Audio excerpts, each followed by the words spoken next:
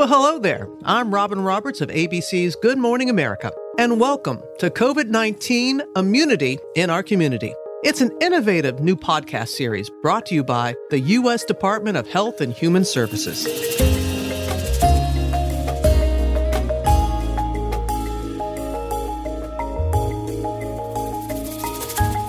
COVID-19 Immunity in Our Community has been created to provide you with the groundbreaking science, honest facts, and unvarnished truth about the deadly coronavirus and the revolutionary vaccines that could put this pandemic behind us and bring a bit of normalcy back for all of us. And in this second episode, we're talking about how safety was prioritized throughout the ambitious development and rollout of the vaccines that were produced so quickly.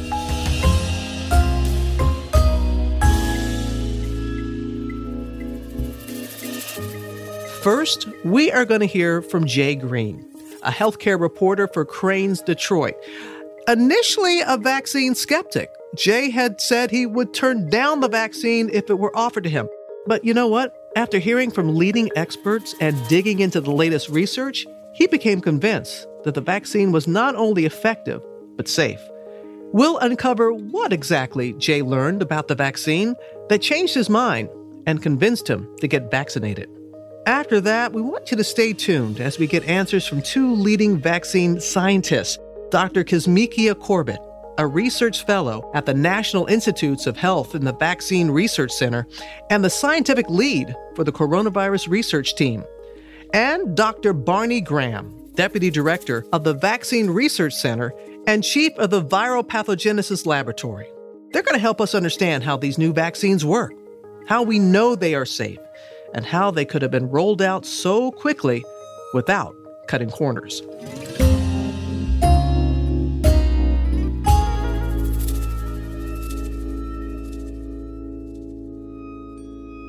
The vaccines that can protect us from COVID-19 and prevent severe illness and death were deployed in less than a year. And it's that rapid turnaround, along with phrases like unprecedented timeline, that have some people rightfully asking questions about what allowed both the private sector and government to move so quickly from development to authorization to now administering vaccines in our neighborhoods. So in this episode, we talk through it all to assure people that the vaccines are safe and they help prevent COVID-19 infections, hospitalizations, and deaths. Journalist Jay Green knows how to examine the science behind health claims. As an experienced reporter for Crain's Detroit, he's been covering healthcare for nearly 40 years. He has seen his share of outbreaks before, having reported on Ebola and swine flu. And while an expert at separating truth from myths, for most of 2020, Jay was uncertain the FDA could authorize a safe, effective vaccine against the coronavirus so quickly, telling people that he had no plans to get vaccinated. The first two authorized vaccines in the pipeline from Pfizer and Moderna use something called mRNA technology. And Jay wanted to see the evidence behind how it works. So he did what any good journalist would do. He took a close look at the research. He read dozens of articles about the vaccine approval process, interviewed top infectious disease doctors and scientists, really dug into the vaccine's clinical trials, and talked to some just everyday people who got vaccinated. After the deep dive, Jay would come to change his mind, determining that the evidence was clear. The vaccine was safe and effective, and it would protect him against getting infected with COVID-19. By late December, he decided he would get vaccinated when he could. At 66 years old, Jay's turn to get vaccinated came up relatively quickly, and on January 11th, he called his doctor to schedule an appointment. He was lucky enough to get his first vaccination that same day, and his second a few weeks later. Here now is Jay with his story about how the research changed his mind and why he thinks people should listen to the experts too.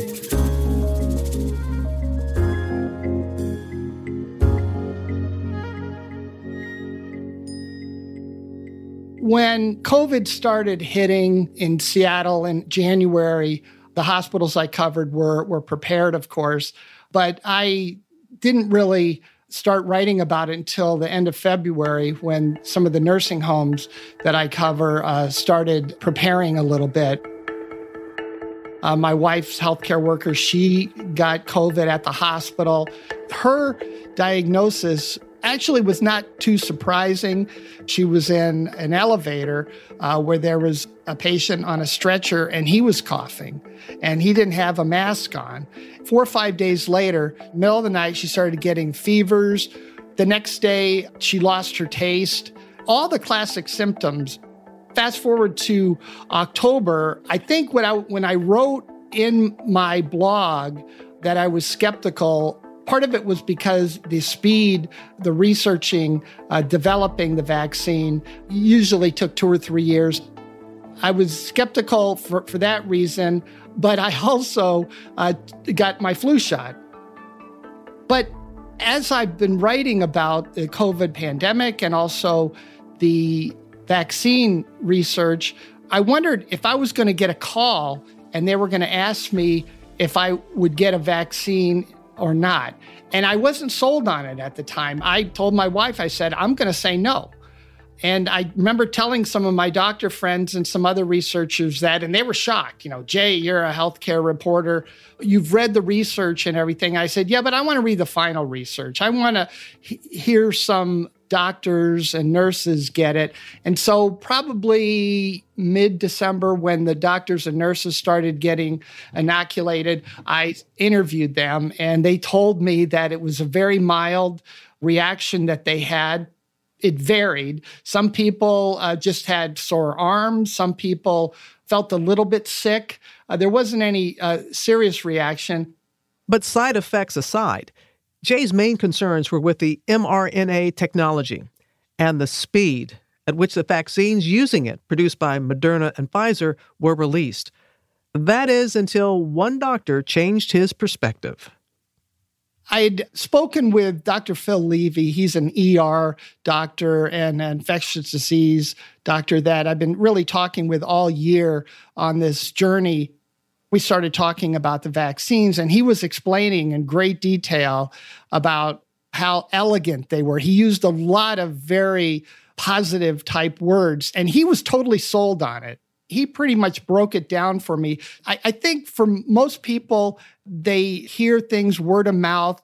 Hey, get this chicken sandwich at Popeyes. It's really great. They don't read the ingredients. They just get these testimonials for people. And I happen to have a great source list of doctors and researchers, and they really sold me on the idea. In addition to Dr. Levy's recommendation, there was one other personal factor that convinced Jay a vaccination was well worth it: his wife's experience with COVID-19 at the start of the outbreak. My wife, Olga, when she got COVID, that heavily influenced my decision to get a vaccine later on, because I did not want to get her sickness. And so that was a motivating factor that eventually overtook my skepticism. I decided to make an appointment for the vaccine because I felt that I had heard enough from people that it would work. To my surprise, a couple of weeks ago, I got an email back, you've got an appointment on Tuesday afternoon. And I felt like I got the lottery, so I had to go cash it in. I got down there at the clinic at the Henry Ford Hospital, put on my mask, went inside, went up to the 5th floor. The nurses were extremely nice. One of them led me into a room where I read a 5-page document explaining the vaccine, explaining the possible side effects. Then she asked me about 10 questions. If I had COVID, if I'd been exposed to anybody with COVID, if I had any other vaccine, like a flu vaccine in the previous 14 days. I just answered the questions and I sat back and gave me the shot just like any other shot. Then she said, go out and wait for 15 minutes, see if there's any side effects. I didn't have any side effects at all. I was actually feeling quite hyper because I was excited. So at 15 minutes, nothing, no side effects. I walked out. On the way home, my left shoulder started to be a little bit sore. But then that afternoon, I actually felt very hyper because I felt really good. And the next couple of days, I was back to normal. So that was it. Ultimately, Jay has some parting advice for those who are still on the fence about the vaccines. He recommends listening only to bona fide experts and those who have firsthand experience with the vaccines. You need to speak with experts. If you want to get information from a friend, the only thing I would rely on is if that friend or family member took the vaccine. I would rely on their explanation of how they felt about it. I would not listen to any friend who said, well, I don't trust vaccines because I don't trust the government, that sort of thing. There's too much of that going on. I mean, people really need to listen to experts. Dr. Fauci, I know that he was a big promoter of the vaccine research. At a certain point, he started reading the early literature about the results in the clinical trials, and he felt optimistic. Dr. Sanjay Gupta is especially good to listen to. So I would just caution against any layperson giving their analysis about the efficacy of the vaccines and go to the experts.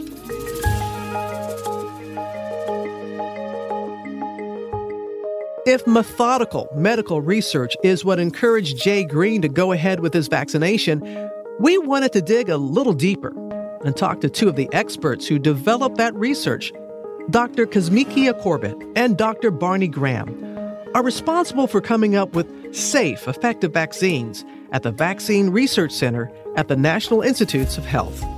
An African-American scientist who was featured in Time magazine's 100 Next Innovators list as an up-and-coming leader, Dr. Corbett was cited by Dr. Anthony Fauci as producing work that, quote, will have a substantial impact on ending the worst respiratory disease pandemic in more than 100 years, end of quote. As a scientific lead for the coronavirus research team at the National Institutes of Health, she's been working on coronavirus vaccine development for the last 6 years. Dr. Corbett explained to us how the systems that were already in place made it possible to develop the COVID-19 vaccine so rapidly, pointing out the many safety checkpoints that the vaccines had to clear as they moved through each phase of clinical trials. She's going to help us understand how the vaccines could have been distributed so quickly after they were given the green light by the FDA.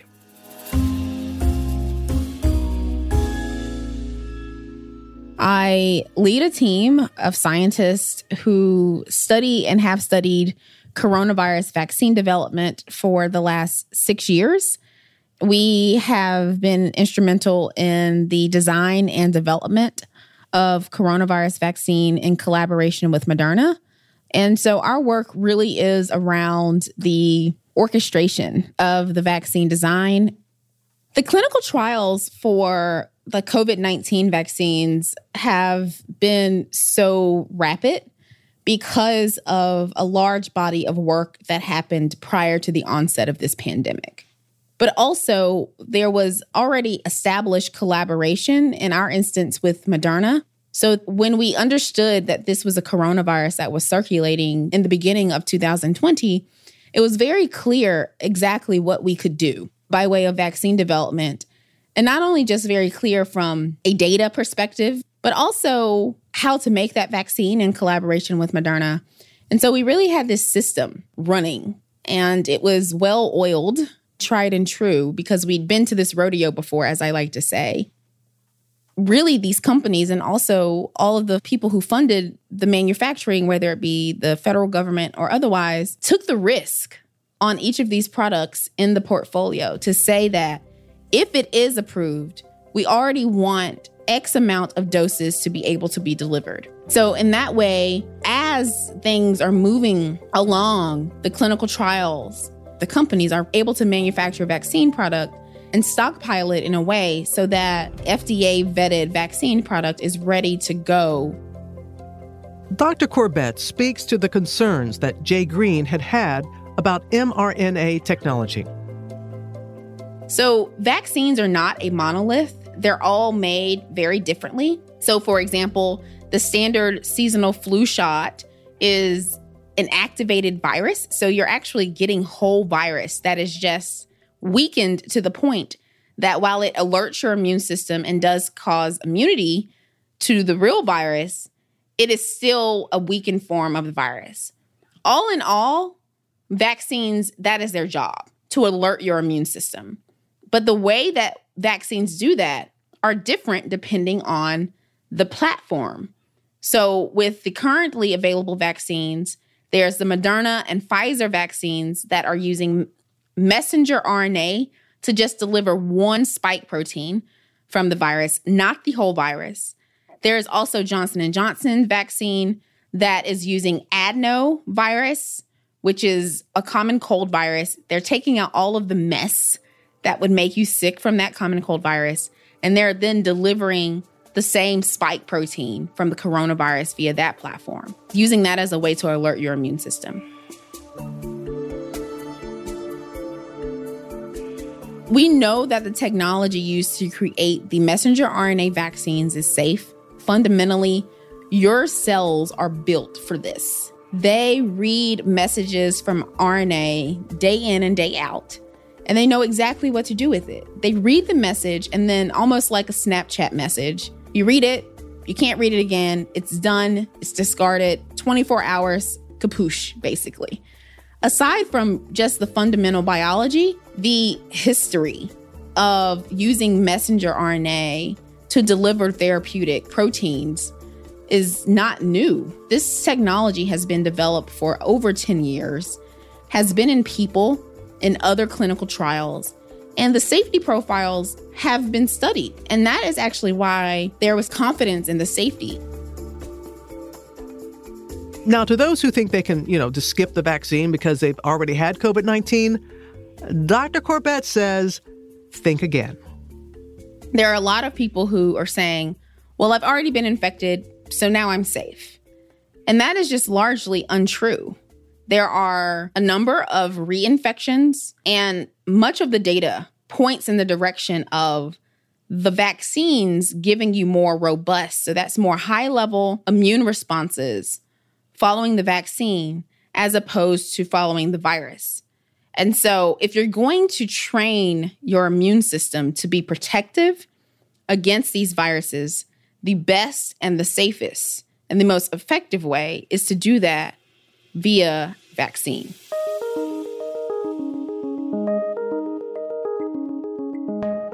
Dr. Barney Graham is a medical doctor with a PhD in microbiology and immunology.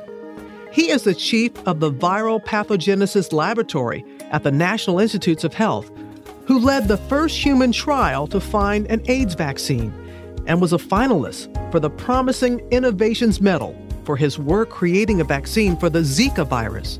Dr. Graham outlined how extensive planning, organization, and funding made it possible for these vaccines to be authorized so quickly. But we also wanted him to explain how we know that the mRNA technology in the Pfizer and Moderna vaccines is indeed safe. Well, as it turns out, it all comes down to the groundwork he and many other researchers laid down in the years leading up to the outbreak.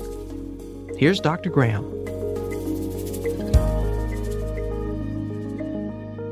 I feel like almost every thread of my life seems to have come together in this one big event. The Vaccine Research Center was established in 2000 and was devoted to developing an HIV vaccine. And even though we haven't been successful, the technologies that have been generated by trying to make an HIV vaccine are really what's been used to do the work that we've done on coronaviruses. The other part of my history is respiratory syncytial virus, which is another respiratory virus that has a protein like coronavirus spike. And I've spent 35 years working on RSV, and that work on RSV really set us up for the work we've done on coronaviruses.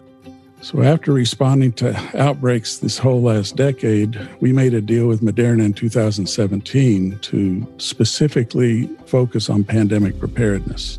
By the time this outbreak occurred, we had already shown that mRNA delivery of the spike was a very effective vaccine. So we felt like we knew what to do and had been preparing for that moment when the coronavirus outbreak started at the beginning of 2020. As infections accumulated and started spreading around the globe, by March, we realized this was not just a drill, this was the real thing. And so bringing together the infrastructure and cross-agency capacities of the U.S. government to create networks, consortia of work groups to advance these studies in combination with the different companies, not just Moderna, but several other companies in the U.S. An infrastructure was put in place so that we could rapidly enroll and develop and do the advanced development part of this vaccine. And the speed at which this was developed and the ability to compress the clinical trial progression and do a lot of things in parallel was largely based on the organization that took place and the money that was available to take some of the risk out. And so what wasn't done was to skip any steps of safety or to skip any steps of information we needed about the immune response, things like that, and efficacy of the vaccine. So in reality, after doing this for 35 years, I think the data package that we put together over this 9 or 10 months before the vaccine was found to work was probably one of the most complete packages that I've ever seen. So there wasn't any skimping on the safety or the efficacy or the immune response patterns for this product.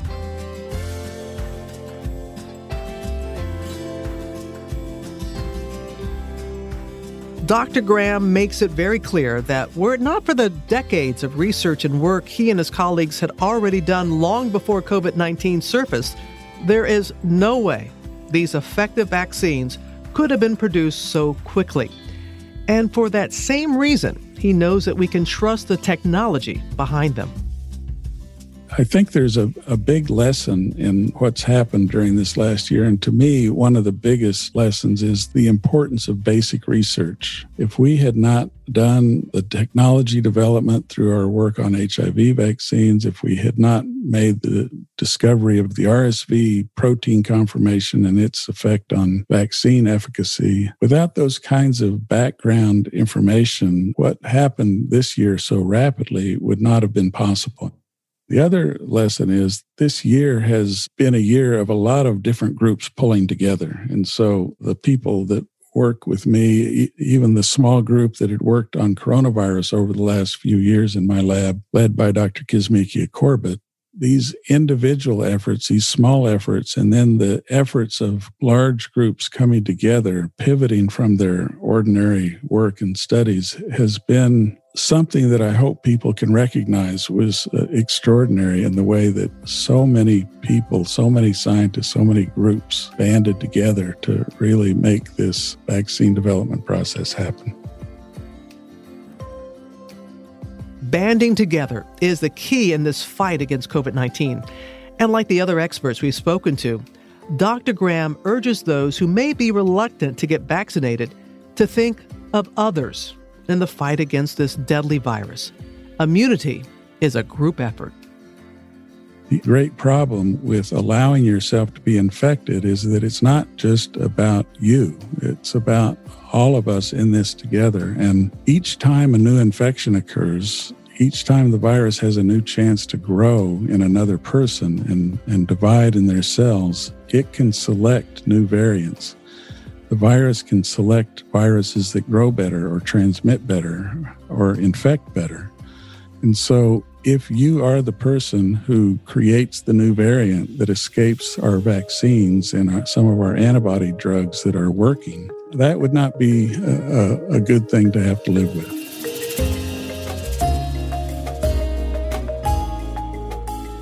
Jay Green, Dr. Corbett, and Dr. Graham all stressed how important it is for us to listen to the experts and look at the science behind the COVID-19 vaccines for answers to our questions. That's the same advice you'll hear from scientific leaders across the nation, including people like Dr. Anthony Fauci and Dr. Francis Collins, director of the National Institutes of Health.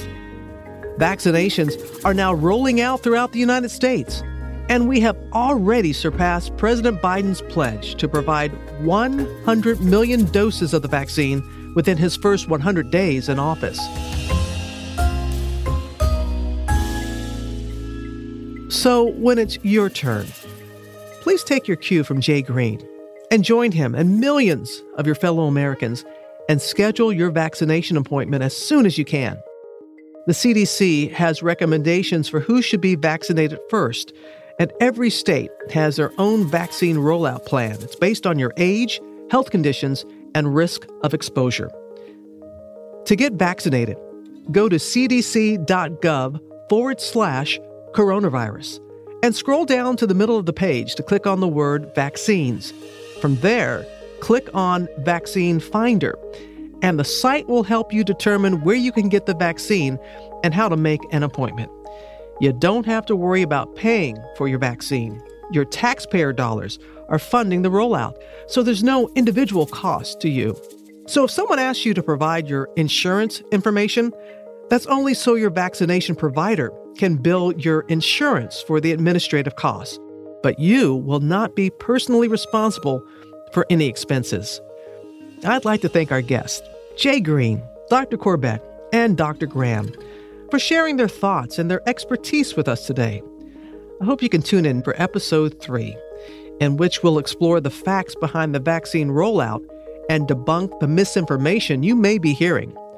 Plus, I'm going to talk to Dr. Anthony Fauci, who, as you probably know, is the director of the National Institute of Allergy and Infectious Diseases. Dr. Fauci has been on the front lines of the pandemic since day one, and he's going to speak to us about the solid science behind the vaccine's development and rollout. Looking forward to that.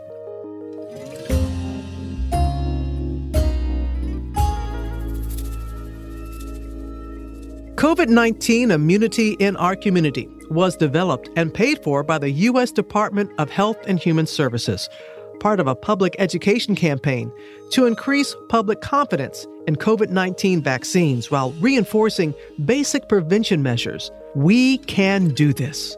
Presented by iHeartRadio and ABC News, this podcast is hosted by me. That'd be Robin Roberts. The episode was executive produced by Ethan Fixell, written by Stephanie Thurrott, and engineered, edited, and mixed, he can do it all, Matt Stillo, with original theme music by Brad Kemp. Now, if you haven't already subscribed, rated, or reviewed COVID-19 Immunity in Our Community, please do so on the iHeartRadio app, Apple Podcasts, or wherever you get your podcasts. I am Robin Roberts, and this is COVID-19 Immunity in Our Community. We sure do thank you for listening.